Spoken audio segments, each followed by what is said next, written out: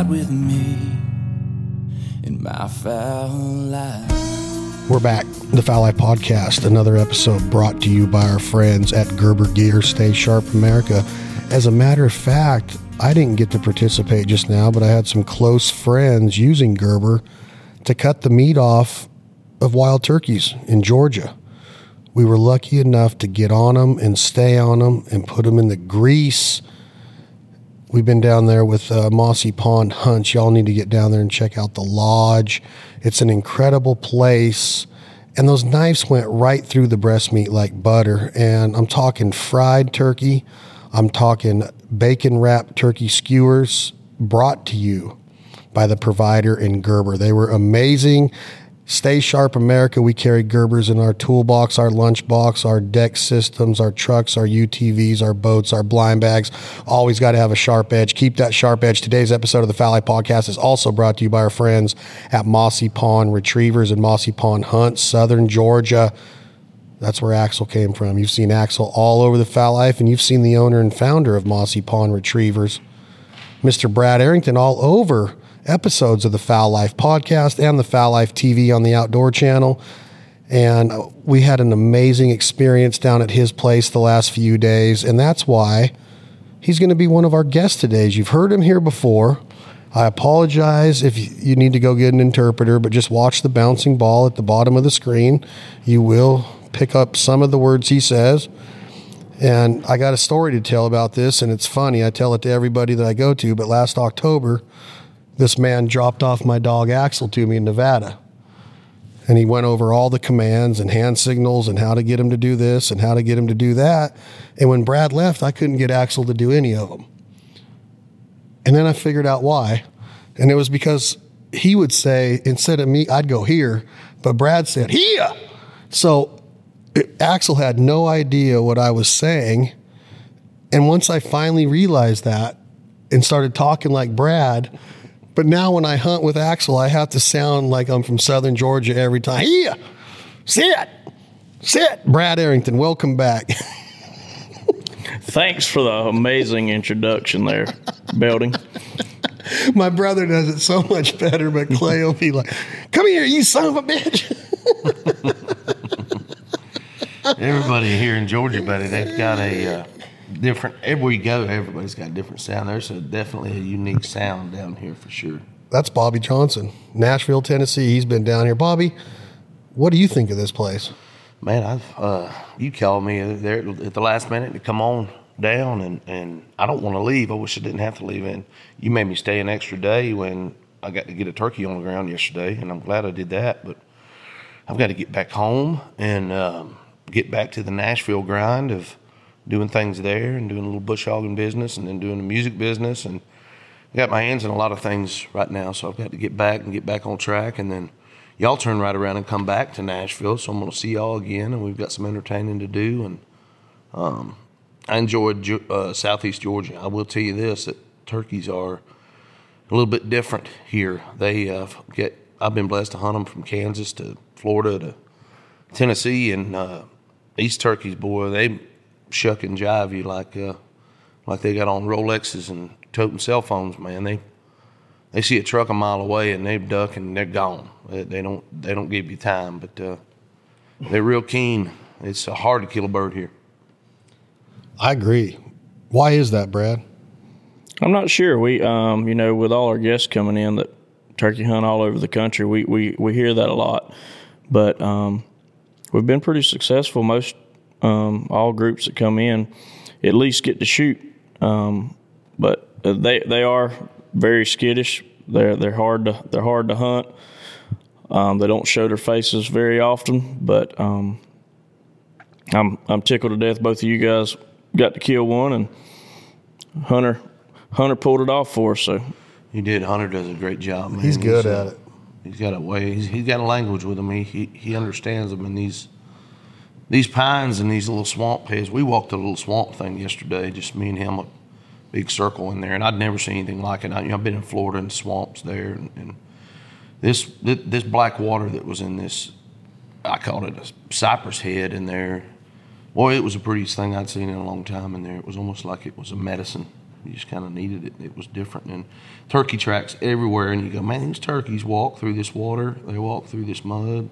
Those swamp birds, I mean, they definitely, they're high stepping through there. Why is it that you just don't see a lot of them together? A lot of other states I go to, you see, more concentration of turkeys. It seems here like, you go to a farm, there'll be 1 or 2 toms and a hen. From what I saw, and Hunter kind of backed that up, that a lot in this part of Georgia, it's not big numbers. It's just that you get in there and you try to get on that 1 or 2 birds in that farm. Does that sound about right? Oh, yeah. Our turkey population is way down. When I was in high school, I graduated in 2002. If you killed a turkey, that was a big deal. But there weren't many people turkey hunting. And then probably 10 years after that, it seems like everybody was turkey hunting, and we were full of birds. Every field you went by, there was birds. And now, I guess, because everybody's hunting, the population is way down. They're actually shortening our season in Georgia this year. I guess they're seeing it as well, DNR.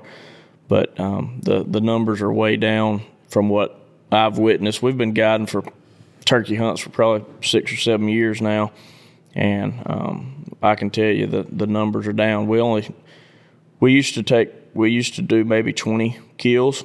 Now this year we only booked 15 kills, so the numbers are down. Do you think that they're going to end up doing something with the limit too? Because it's a pretty liberal limit for non-resident and resident. You can kill 3 birds each per year, so you might see that go down a little bit too. I would suggest it if somebody asked me. We know the numbers and hunt as hard as anybody in the state probably. We stay after them, and I would definitely bring the numbers down if we want the population to. How many birds can you kill in Tennessee? Last year it was 4. This year they changed it to 3, which is good.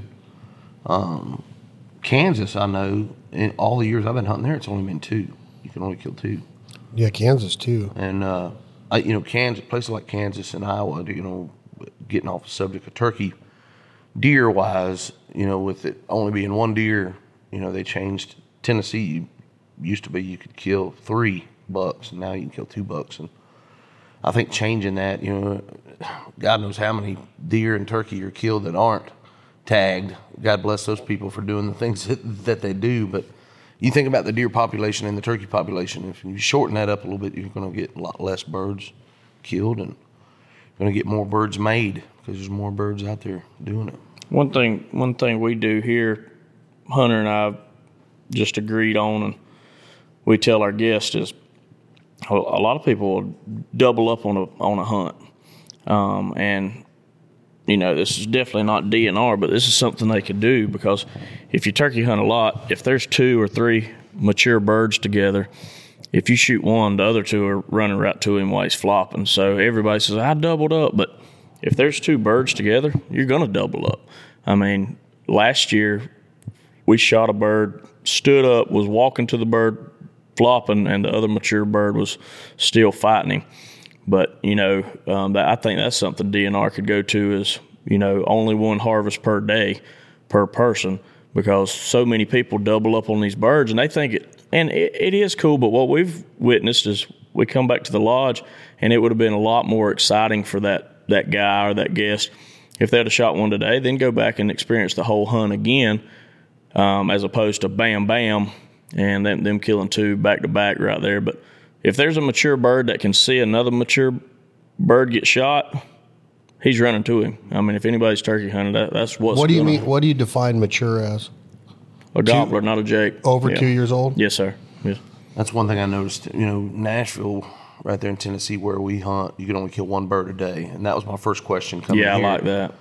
When I came here, that was my first question I asked Hunter when we got in the truck. I was like, how many birds a day? I know you can kill 3 birds, but can you kill more than 1 bird a day? He said, you can kill them all 3 in the same day if you want to. Yeah. And I was like, well, that's kind of weird, because you can only do, Kansas, you can kill 2. We don't here at Mossy Pond. We ask our guests, shoot 1. If there's another one, let him go, and let that be a whole nother experience. Mm-hmm. And after you explain it a little bit to them, that they understand. But most people, you hear all the time, people doubling up and tripling up. I mean, there could be 3 mature birds and you shoot one. We had one a couple years ago. We couldn't work this bird. I mean, I pulled out all the tricks. Well, while we were working him, a bird just came out of the swamp and came to us when we weren't even working. So the guest shot him. The second he shot him, we're getting up, getting all our stuff up, going to walk out there. The bird come out of strut from 300 yards away, left his 2 hens, ran all the way across the field, and was flogging that bird while we were walking to him. And we'd been working him all morning. This was 11 a.m. Really? We couldn't get him to do nothing. But that other bird flopping like that, I don't know what it is. They can't stand it. That's crazy. And you see it all the time. And I kind of agree with what you're saying that, it's very rare that I've ever sat on a turkey stand with another gun. You know what I'm saying? Like in duck hunting, you always are in the blind with 3, 4, 5 buddies. But I don't know if I've ever really done it much with 2 guns in the same turkey stand. We do it quite a bit. We do it quite a bit back home. Normally it's I get to hunt a lot by myself because I'll get up in the morning and go hunt before work, so I don't, bug nobody else. But a lot of times we'll sit together, like, me and my brother will do it.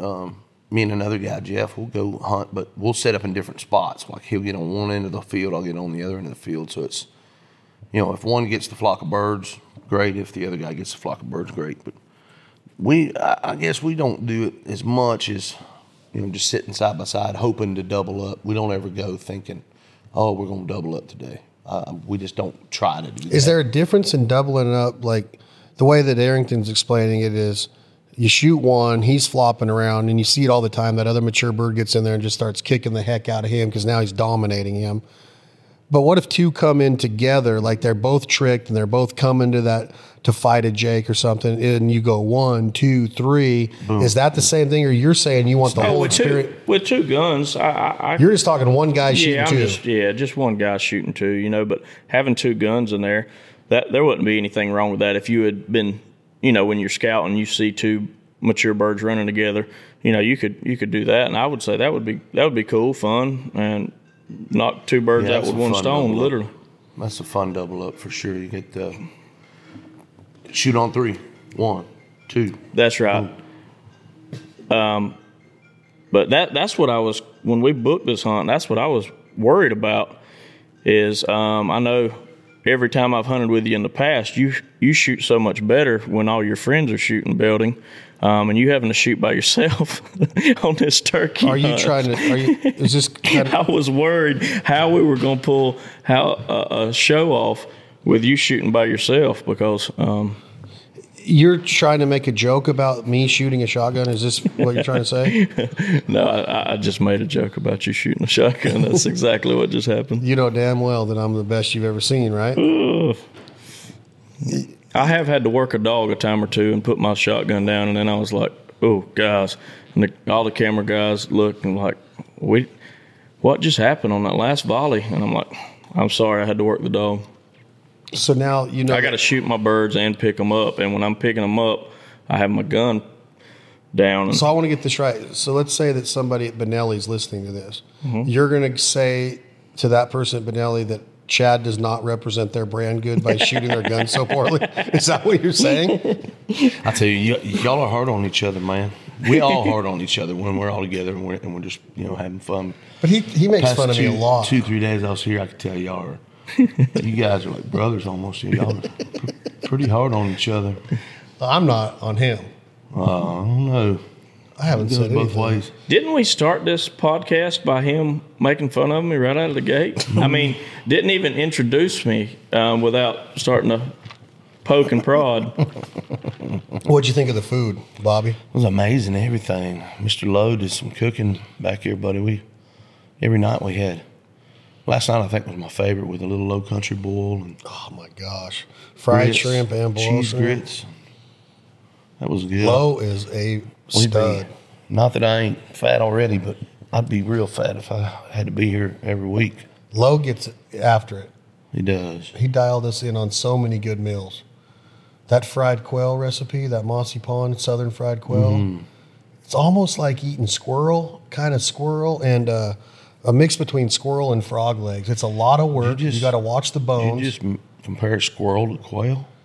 I love squirrel. I'm just talking about the overall experience. You got a lot of bones, and it's a lot of work for a little bit of meat, but every bite is awesome. You agree or no? So good, yeah. It's like crawfish, right? They're a lot of work for a little tiny morsel of meat. You see Cajuns eat crawfish. They go through them like Kobayashi on hot dogs at the Nathan's Competent. You can do that too? Oh, yeah. You suck the head?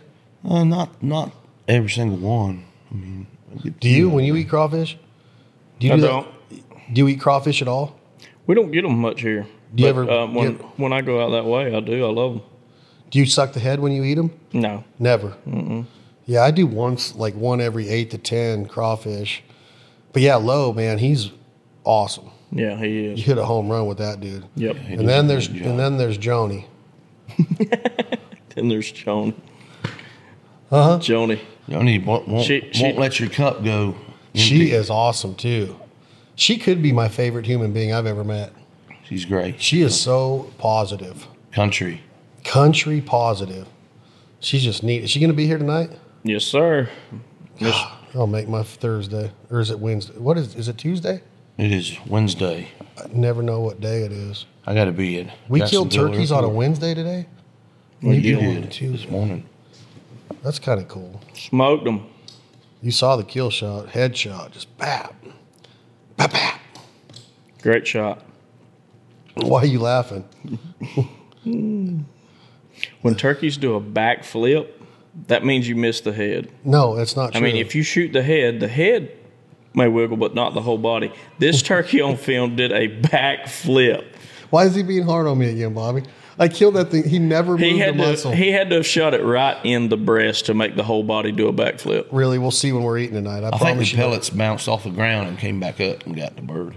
Like a ricochet? Like a boom. Like a skipping a rock? I tell you what, those Gerber knives had to be tough. All that lead that we were cutting through when we breast them out earlier. That was I'm gonna TSS. say this though, that TSS. I mean, I shot. Ooh, I shot the same gun. You like that gun? Yeah, and that thing. Put the those smack down. 7 to 9 TSS 3-inch were, They are nice. buddy. What do you think about Bobby Johnson's songwriting and singing, Brad? Whew, that was my favorite part. I mean, I love music. I mean, there's nowhere, anything throughout my day that music isn't around. I love music. So to have Mr. Bobby play by the fire right here at Mossy Pond was really special to me and everybody here at Mossy Pond that was able to enjoy it. And I just extremely, extremely talented. What was your favorite song? Can you pick one? What was it? I don't know the actual name. Too Wet to Burn. Is that it? The Bridge Too Wet to That Burn. song a long time ago. It's been probably, I think all my friends that's the one they were probably request most to hear. And It's crazy that song and Horses in Heaven are not heard by the masses. Whew. They all ought to be on the big radio. thank you, buddy. Horses in Heaven? Who Garth Brooks would make that? You should be on there singing it. I agree. Horses in Heaven. We have fun. It's always fun to try them songs on new folks too. You know, coming here and getting to play for. I call it a naked ear. You know, nobody's ever heard some of them songs I played last night, and then to get their reaction off of it, it makes it. It's almost like you just wrote them yesterday. You know, when you get new folks to hear them, it's fun. And I love music, man. I've always loved music since I was little, and you know, moving to Nashville, and you know, life goes 10 different ways, and you know, being in the music business is still right where I'm at. You know, going to Nashville to be a superstar changed with the fact of how Nashville works, and then I had to work too. You know, I had to get a job, I had to make money, couldn't run around trying to write songs all day long. I had to eat and had to have a place to live, and that's what, you know, a lot of people get caught up in that as far as Nashville goes, and so many great talented people in Nashville. I mean, half of our friends, you know, Chad, you've gotten to do some great podcasts with some talented people, you know, Brent Cobb and Leith Lofton, and the list is long. It's gotten longer the past few years of all the folks you've gotten with and got to meet, and a lot of friends through Ben Ratliff and there's so many talented people. We've got a place there in Nashville we go up to, Larry Hawkins' place, and it's up in Greenbrier. And it seems like everybody goes up there at certain times of the week or certain times. And I see people that I hadn't ever met before, and we get to talk about Larry Hawkins' place. And it's a place where everybody kind of goes and congregates. And we've met a lot of great people up there, and a lot of friends. And Ben goes up there quite a bit. And a lot of talented people in Nashville. Very blessed to have a bunch of them in my corral and friends and, folks I can book and write with. And every year somebody new comes to town and you learn, man, this is a new young blood, good music. I love trying to help people too. I'm 46 years old, gonna be 46 October 10th, but some of these younger folks that come to town, I like to try to help them from what I've learned in the years I've been there. I wish I knew then what I know now. You know what I mean? It'd be a different story, it'd be a different outcome. And but I'm happy where I'm at. I'm very happy with songwriting, still getting to write songs with great people and coming up with something creative and good to the ears. Always rewarding. It's a prize. So you come on a trip like this and probably find inspiration, yeah? Do, absolutely do. Like, would Brad inspire you to write a song about him at all? Well, Brad, a short one. Well, no, it'd be a. You can make a novel out of it, or you could do a short story. Now, I'll tell you one that you'd write a song about, and it would just be fast and a number one hit, and it'd be Hunter Boatwright. Now, Boatwright. He is something. We get to chit-chatting and talking, and at first, when you first meet him, he's kind of quiet, and you get to know him, and you kind of learn some things. You learn a little bit about Southeast Georgia. He started off real quiet too, and then he's kind of gotten that. Oh yeah, now he's not as shy anymore. Now he's talking about your toe. Man, my toe. Oh, dang. Was lucky enough for Brad to get me into a doctor's appointment with a family friend, x-ray, broken toe, with arthritis setting into the joint. They put a needle down in that thing and just lit me. Is that bringing back bad memories, Brad? You've had that needle in your toe, huh? Man, I wish I would have been in there. I'd have stirred that like we stir our biscuits here at Mossy Pond. It hurts my feelings just to sit right here and look at it. I mean, I'd have took that needle and just wiggled it all. You would have just did a witch's brew, just like you were doing a gumbo. It actually looks a little better than it did earlier.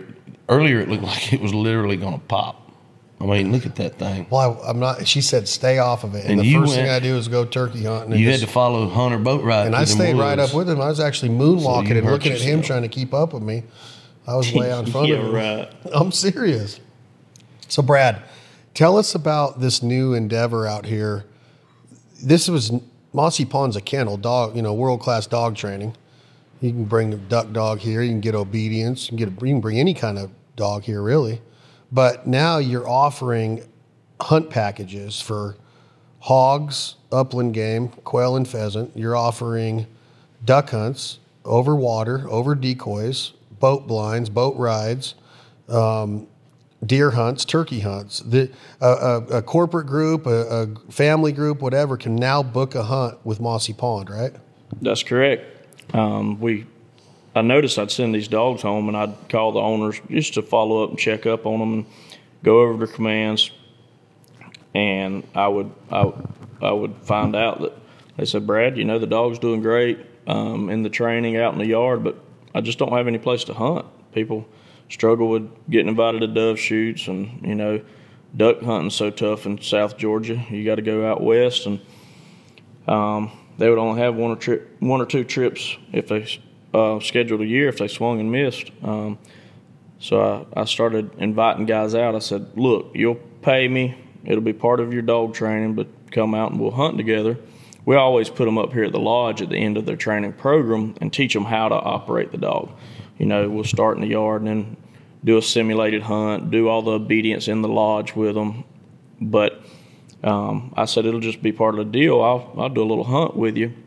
We have a big pen right here at Mossy Pond that holds our ducks for us, our pheasant, and we'd just go turn some ducks out and put the guy and his dog halfway between where we turn them out and back to the pen and shoot a few down. So it'd be a simulated hunt. Use ground force blind, use some boats, use dog stands, stuff like that, and try to simulate a hunt. Well, after I started doing it, some of their friends would call back and said, "Hey, can we come back and shoot some ducks like that?" And we did that for a few years. There's actually a blind right in front of the lodge, and we would do it right here in front of the lodge. But everybody understood what it was. It was just just to work your dog. And when these people started wanting hunts, that's when we purchased another piece of property adjoining us that gives us 1,100 continuous acres, and we've been guiding, off and on for probably 8 to 10 years now. But in the last 2 years, we really got serious. We picked up this bigger piece of property 3 years ago, and we're trying to do a lot of hunts. And it started off with the dog customers because, like you said, we train all kind of dogs with flushers, pointers, retrievers. But now we do open our hunts to the public, and whether you have a dog or you don't, we still take pride in our dogs that we work and perform in front of the people when we're hunting. But everything that all the hunts except the turkey hunts, we do involve dogs. The hog hunts, the deer hunts. We actually have permits here that we actually can do dog hunting with the deer. We what our main focus is the ducks and the quail and the pheasant, though.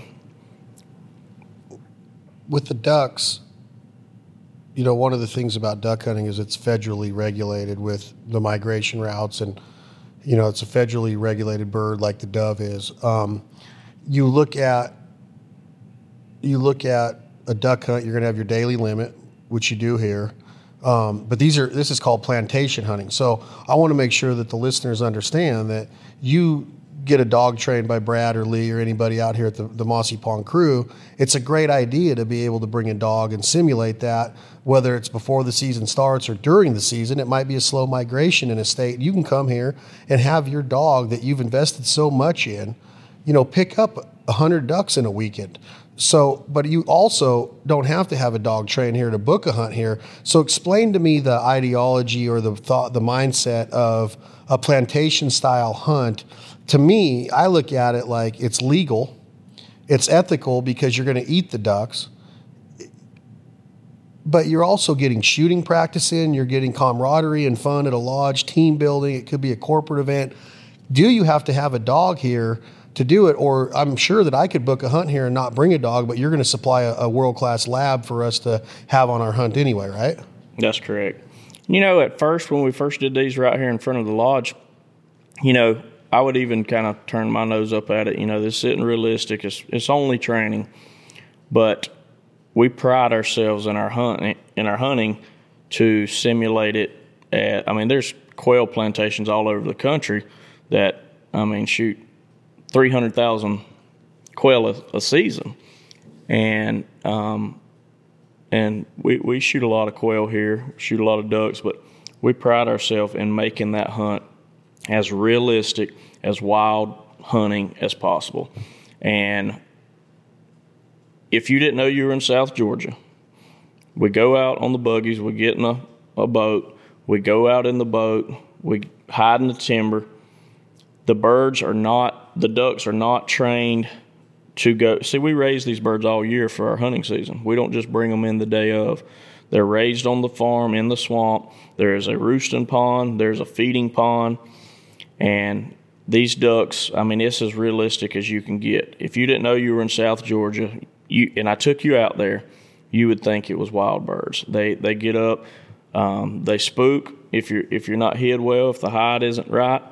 They decoy, they come to calling. It's as wild as possible. And just like our quail hunts, some people do it different, and it's all about shooting. But our quail hunts, we want it as realistic as wild bird hunting as possible. Our pheasant hunts, we do the same thing with them. You have your flusher out there, just like out Midwest, and they flush the birds. So everything we do, even though it is plantation hunting, and we had to proof it over the years, these duck hunts. I consulted on several different properties here locally and all the way up in Connecticut on private farms of people that had dogs trained, where they would have one pond where they housed the birds with a pen on that pond. They would catch them, go to 1,000 yards away, release them, and let them fly over a different pond. And the only thing with that, I mean, the birds came the same way every time, and it worked, and it's good work for your dogs. But the way that we have it now, we have 3 or 4 different roost ponds. We have 4 or 5 different places that they feed. So if they miss that one spot that they're feeding at, or you're there and you're hunting, they just go to another spot. So they're constantly working. You never know which direction they're coming from. So your decoy spread, where you hunt, what time of day you have to take all these elements and when you're setting up, just like if you're wild bird hunting. And that's what we try to provide here, a wild bird hunt. But here's the best part. We never missed a limit this year. Never. Started October 15th and got done last week. Every person that came killed their limit. Every day? Every day. So do you see the hunters, and Bobby, I'm going to ask you this real quick, is these are plantation ducks. They're not wild ducks that migrated here, right? They're raised here. It's simulating a real hunt. Is there anything wrong with a group of friends out of Atlanta to drive down here, come over here from Nashville, Tennessee? And I ask you that because in this country, one of the big things and big push right now is growing deer, raising deer, antler growth, high fence deer. There's places all over this country, South Texas, Michigan, all over Ohio, that are offering world-class deer hunts where 300-inch deer are getting killed behind a high fence. But these high fence units are thousands and thousands of acres to where that deer may or may not have ever seen a fence. Is there anything wrong with high fence deer hunting? Whether you enjoy it personally or not, ethically, is it okay? And what is your views on something like coming down here with a group of buddies and enjoying this hunt and seeing great dog work, eating great food, having great lodge life and camp life, camaraderie? What do you think about all that? Well, I don't think there's anything wrong with it. Because like he said a little bit earlier, a lot of these dogs that he's trained for people, and they go back home, and a lot of guys don't have any place to hunt. They don't have places to go. They don't have a place to enjoy that. And there's so many. Well, this whole hunting industry is from the big stores to the small stores to everybody wants to hunt. Everybody sees what goes along with hunting and getting out in the getting out in the wild, having a nice shotgun, having a nice bow and arrow, getting to go hunt. And it's gotten so competitive that any land that's worth hunting or has any good hunting on it is taken by somebody. Somebody's leasing it. Somebody has it. I constantly, where I'm at there in Tennessee, there's places that I've had permission to hunt for years, and it's because I'm kind of a caretaker for those places. Some of them will have some cattle. We got to make sure we take care of the cows. And some of the people can't, they live far away. They can't get there. There's always somebody down there trying to figure out who owns this property, how much can I pay to come in here and hunt it for the year. Everybody's looking for a place to hunt. So I don't see anything wrong with, the duck hunting scene here, the high fence deal. And it's all in how you look at it, where you go. A lot of high fences in Texas that I know of. I've been to a high fence in Texas. I enjoy going. Will I shoot a deer? Absolutely I will, especially if it's somebody that I like the fact of, hey, man, this deer here, he's been here for 6 years. He's 7 years old. We need him gone. We have some other deer that are coming in, and I like that aspect of the hunt. I can't shoot one that's 280 inches that walks by me 3 times. I've got to shoot this one particular deer that someone told me they want gone from the farm. To me, that's a hunt. I've accomplished something by whether it's high fence or not.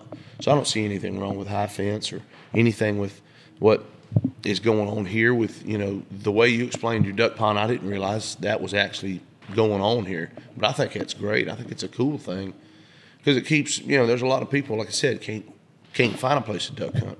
And, I train for some of the best duck hunters in our country. I mean, a lot of the guide services use us to build their dogs because they want good dogs working to recover those cripples and recover their birds.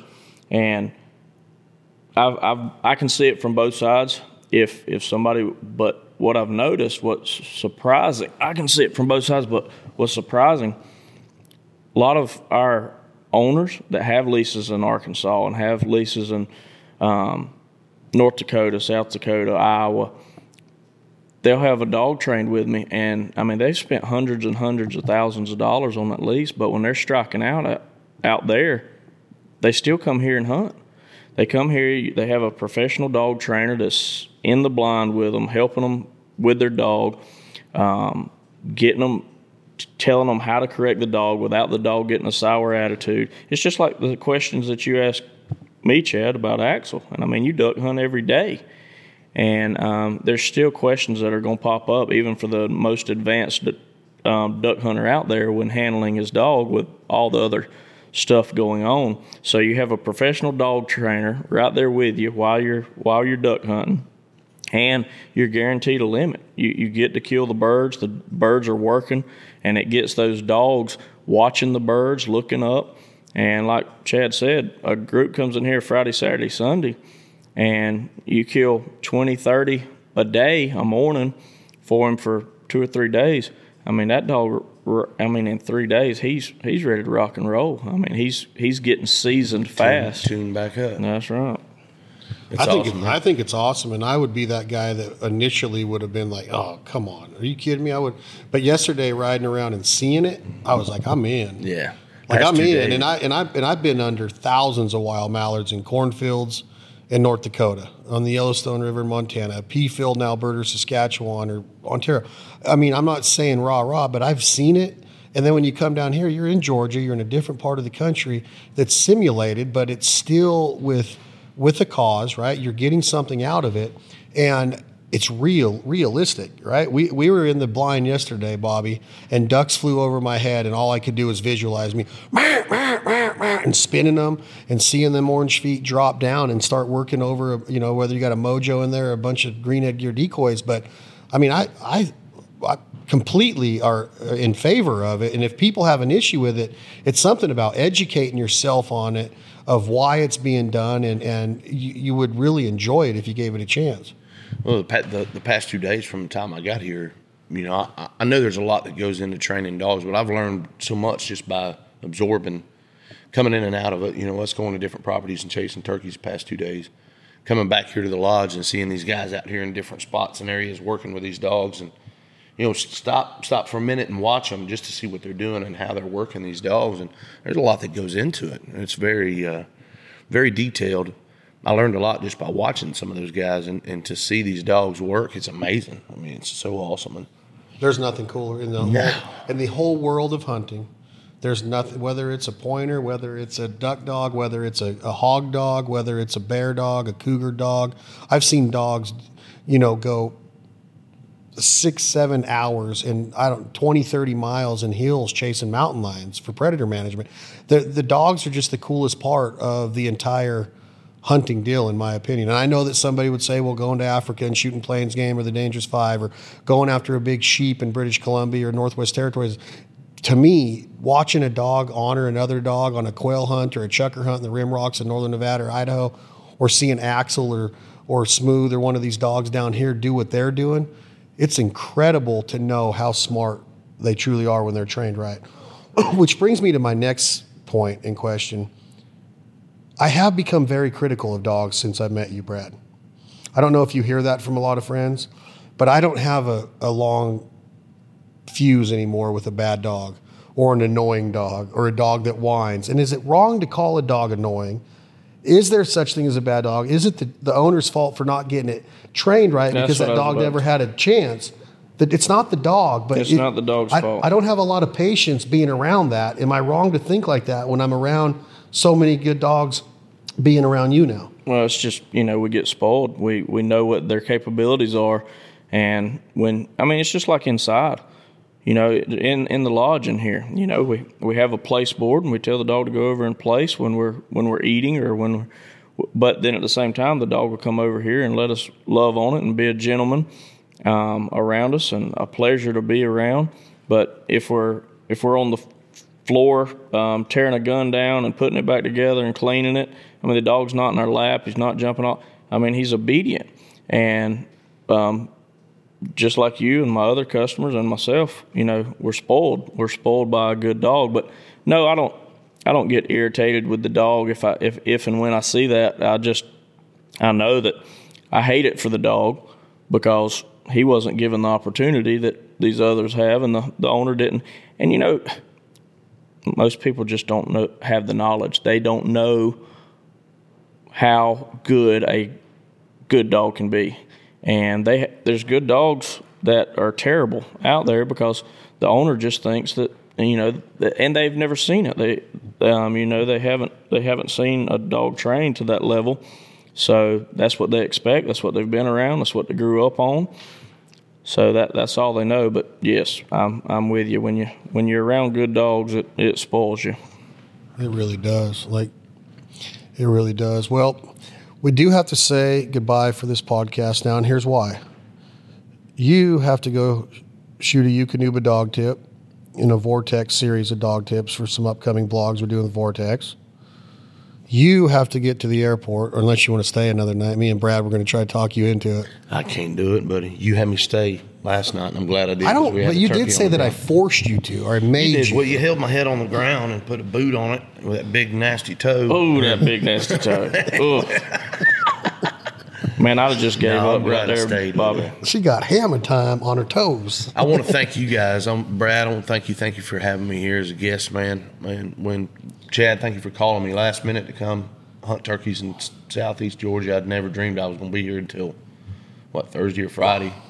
And I've thoroughly enjoyed it. I've learned a lot. I've met some new friends, and that's what it's all about at the end of the day. I got so dang excited yesterday for that bird come in there, and I said, you know what? And when that excitement's gone, and I don't ever get excited anymore, it's time to find something else to do. And your bird come from a long ways away. I've been blessed to shoot a lot of turkeys. I've had some great turkey hunting experiences, and it don't ever get old. Was this your first Georgia bird? First Georgia bird. Look at that, man. Look at the memories being made. Yeah. Well, it was a pleasure, and I appreciate both of y'all. I mean, I had a blast. And you singing for us around the fire, Mr. Bobby. I mean, that was extremely special for me and my team. And thank y'all. It's fun. I thank you for that. And Mr. Chad, I know we rag each other, and that's just because Bradley loves you. But I appreciate all the opportunities, all the doors that you open for me and my team and my family. And it doesn't go unnoticed or unappreciated, and I appreciate it. I appreciate you, buddy. This place is awesome. Chad, you're a giving soul, buddy. You're always giving to somebody, not just me, but our friends and people. I see it every day, all the time, and thank you. Well, thank you, buddy, for noticing, and I appreciate you coming. Bradley, thank you. His crew's amazing. If you guys ever get a chance, if you girls ever get a chance, come to South Georgia, book a hunt with Mossy Pond Outfitters and Hunts. Get your dog trained at Mossy Pond Retrievers. Just stop by and say hello, visit them, get to know the family and crew, and then make your mind up. But this place is heaven on earth. You can visit here for 3-4 days, get a hunt in, get your dog trained, acclimated, then go down to Disney World if you really want to be in the zoo. I think we're going to do that this summer. This has been another episode of the Fowl Life Podcast live from the HQ at Mossy Pond Retrievers and Outfitters in Patterson, Georgia, USA. Today's episode, again, was brought to you by Gerber. Stay sharp, America. Get a knife. Get it now. And get that meat off the bone. We're about to go eat this wild turkey again for the second day in a row. Today's episode was also brought to you by Mossy Pond Retrievers and Outfitters, South Georgia. Thank you all for listening. Jake, Tom, hit that button. This song is called My Foul Life by the rock band 2 AM Logic.